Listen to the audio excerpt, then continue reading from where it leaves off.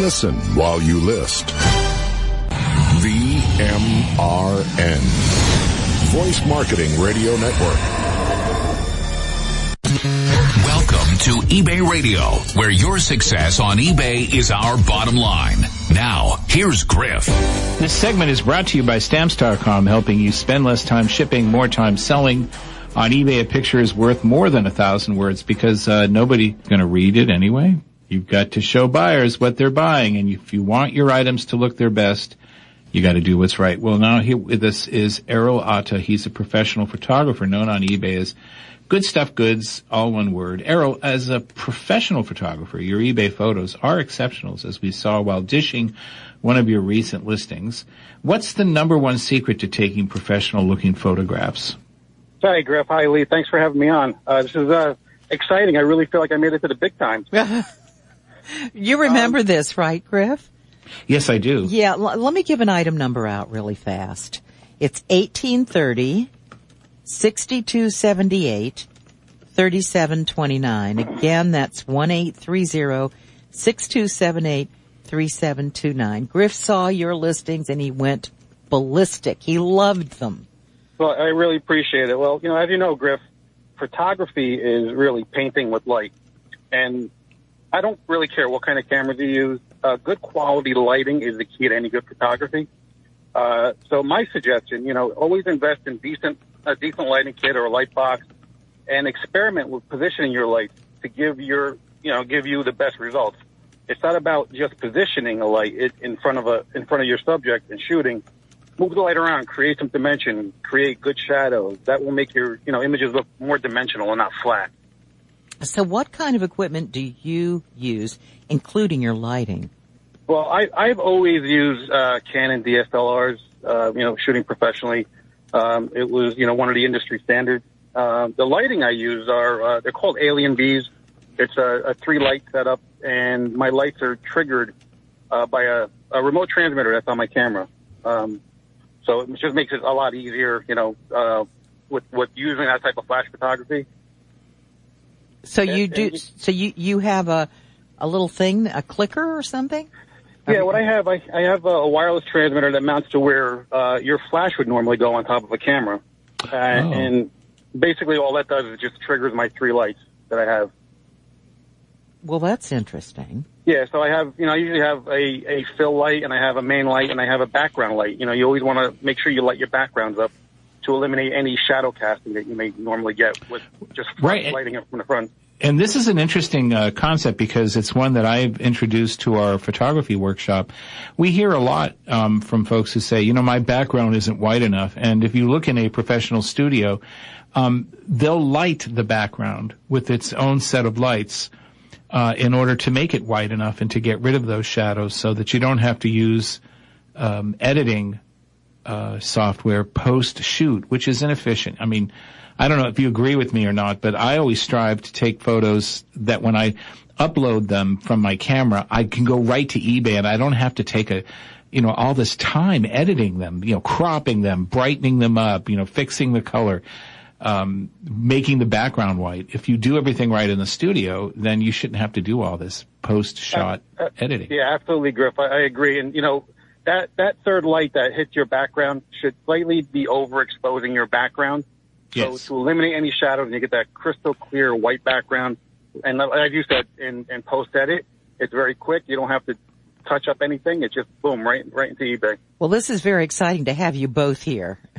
Okay, at the same time. But I'm not going to be... I'm excited. No, I want to know from both of you. I'm going to ask a question. I'm a learning amateur, I think. Erol is an actual professional photographer. So how come some of our pictures come out light blue or light green in the background? It's your lighting. It's the temperature of your lighting. You should be shooting at minimum at 5,600 Kelvin, which is almost close to sunlight, and that'll give you, anything less than that will give you different heat elements. So how do we know what we're ordering when we buy? Well, except that, I agree to a point, but I think, so most of the light bulbs that you find for, say, softbox kits are 5,500 Kelvin. I found that in my experimenting with this, that as long as all of the lights are the same temperature, your camera or phone can then adjust so that the tone, when you set your white balance, is rendering true color. It's when you mix the temperatures that it can be bad. So, right, to an extent, sure. Yeah. So, because some of us, I use 5500K with great success, but I only use 5500K. I don't mix it with other temperatures. So what? And if you're, knowledgeable with your camera settings, you can set your white balance to where, your whites will come out white and the rest of your colors will be true. What do you use as a background? It's just funny. I've had a professional studio for many years, but doing the eBay selling, we set up our own studio in our home, which is our dining room, is our studio. Basically, all I use is a white pull-down shade. I mount it to a wall or to my window. I pull it right down. You mean like a window shade or a shade? Yeah, just a regular pull-down white vinyl shade. Simple. And when you don't want it, you can pull it right back up, and they're easy to clean, and they're out of the way, and it's not an eyesore. That is a wonderful idea. I may have sent you a picture of it. I don't know if you got it or not. Where did you send the picture? To my email, maybe? Never mind. Yeah, it's probably okay. One of your emails. You may have it. Okay, I'll look it up. So, what is the key to a clean background? Do you always use white on everything? I try to. The trick is to get a nice, clear, clean white background. A lot of people make the mistake of they generally try to put their subject closer to the background, which is definitely a no-no. You want to keep your subject far away from your background, and you want to make sure you light your background properly. So what happens is when your subject is closer to your camera and far away from the background, it actually blurs out your background. So any marks or anything that you may have on your background won't show up clearly, and your subject will be a lot sharper than your background. So you want to make sure your foreground is sharp, your background is blurred out, and it gives you a nice, crisp, sharp image. Groovy. I'm looking at his image here. I'm looking at the Keystone Packard Press steel toy, fire hose truck, 1920s metal toy. You can see every inch of that thing. Yeah. It's just, his pictures are just stupendous. I know when we were dishing them, I remember dishing this listing. Oh, you went nuts. Well, I mean, these are incredible photographs, and they're textbook, exactly the right examples of what you want to do right in order to get your product sold. And it's really, I don't care what kind of camera you're shooting with, as long as you have the right light, you can get the same results. Yeah, I find that's absolutely the case, because you can, I know that cell phones, smartphones now have cameras that rival the best point and shoot, but they take great photos as long as you have enough light. You have a hard time I would have a hard time telling the difference between a photo with, both photos have sufficient light, one that's been taken with an expensive camera and one's taken with an iPhone. I agree. I'm very tempted to sometimes shoot with my smartphone, but I hold myself back and do it the professional way. What I love about your photos is that the backgrounds are really white, but what I hate about software that removes the background is it removes every shadow. And what's nice about, for example, with this truck photograph, with the toy truck, is that you can see the shadow of the truck underneath it, and that gives it depth, it gives it perception, it gives it realness. Which it's not flat, which I think if it's totally white and you see no shadows underneath, then it kind of looks like, it's floating in a void somewhere. Right. You always want to have some type of dimension to your photos. Dimension. Yes. That's a great word. So let me make sure I understand. So if you're shooting a white or a clear item, you still use a white background? Sure. Yeah. It's all on how you're lighting. Like for instance, if you're shooting a object that's clear, that's the type of lighting you don't want to have directly in front. You may want to move your light to the side and illuminate the side. Ah. Yeah. And that way they won't blow out and they won't blend into your background. So it's all about fiddling around with your lights. Yeah, it is. Absolutely. It's all lighting. Doesn't matter what your backgrounds are. It's all how you set up your lighting. And, one of my suggestions is always play with your camera settings and your lighting. Move things around. See what kind of results you get. Experiment. Because every time I do it, I get a different result. Well, Exactly, and that's the right, you're not going to break anything. I mean, moving your lights around isn't going to cause the end of the world. But it's doing that experimentation, I find, that helps you learn about what's going to work. But so many people are afraid to touch anything. Do you find this to be the case? Well, I don't want to touch my camera. I might break it. I don't want to move those lights. They might break, or I might not get them right. My wife, Joanne, used to be that way, and now she is just as much of an expert as I am at this point. See? I mean, if you look at our store, if you see all the handbags and things like that, she shot all of those. Handbag schmanbags. What about crystal or glass? They always do not show up right for me. Yeah, it's all lighting. You got to make sure your lighting is not direct.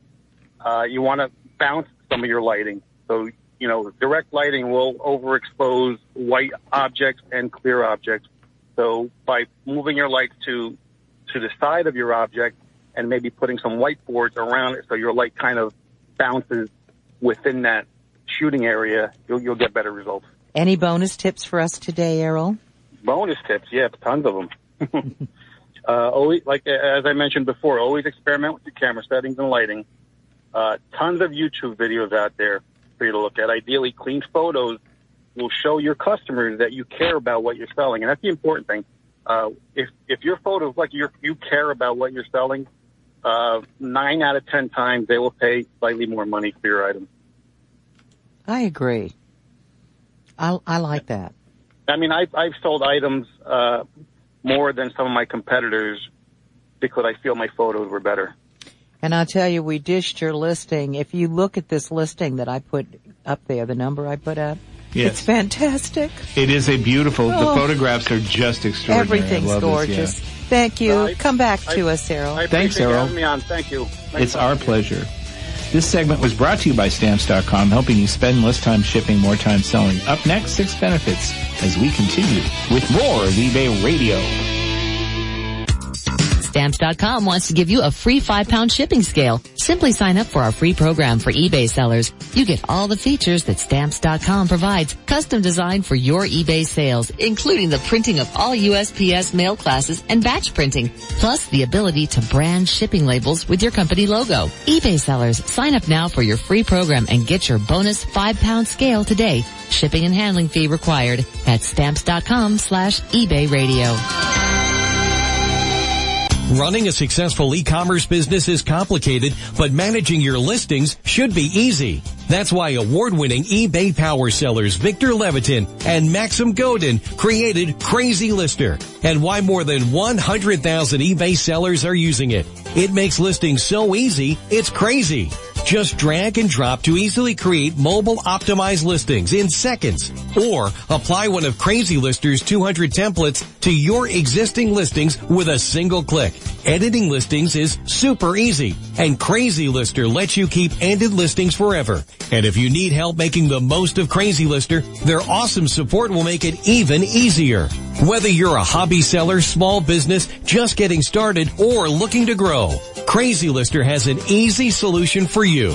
Try it for free for 7 days, no credit card required. They're easy at crazylister.com. When it comes to keeping up with eBay and online marketplace news, you've got to consider the source. That's why you should be reading TameBay. You can trust TameBay to know what's moving and shaking in the world of e-commerce, both close to home and around the globe. It's must-read news for eBay sellers. Editors Chris Dawson and Dan Wilson serve up the real dish, with an eye to serving real-life sellers who want to grow and improve their businesses on eBay and online. Chris is an eBay seller himself, and Dan helped found eBay UK.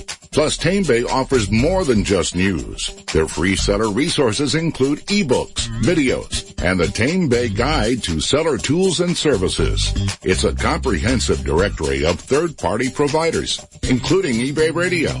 For up-to-date e-commerce news worldwide, turn to TameBay at TameBay.com. That's TAME Bay.com. Internet sales tax, global trade, postal policies, and ownership rights are issues that impact your bottom line. eBay's government relations team has your back with eBay Main Street, giving you a voice on e-commerce legislation. 600,000 of your fellow e-commerce advocates have joined, and we need you. Sign up at ebaymainstreet.com/join. That's ebaymainstreet.com/join.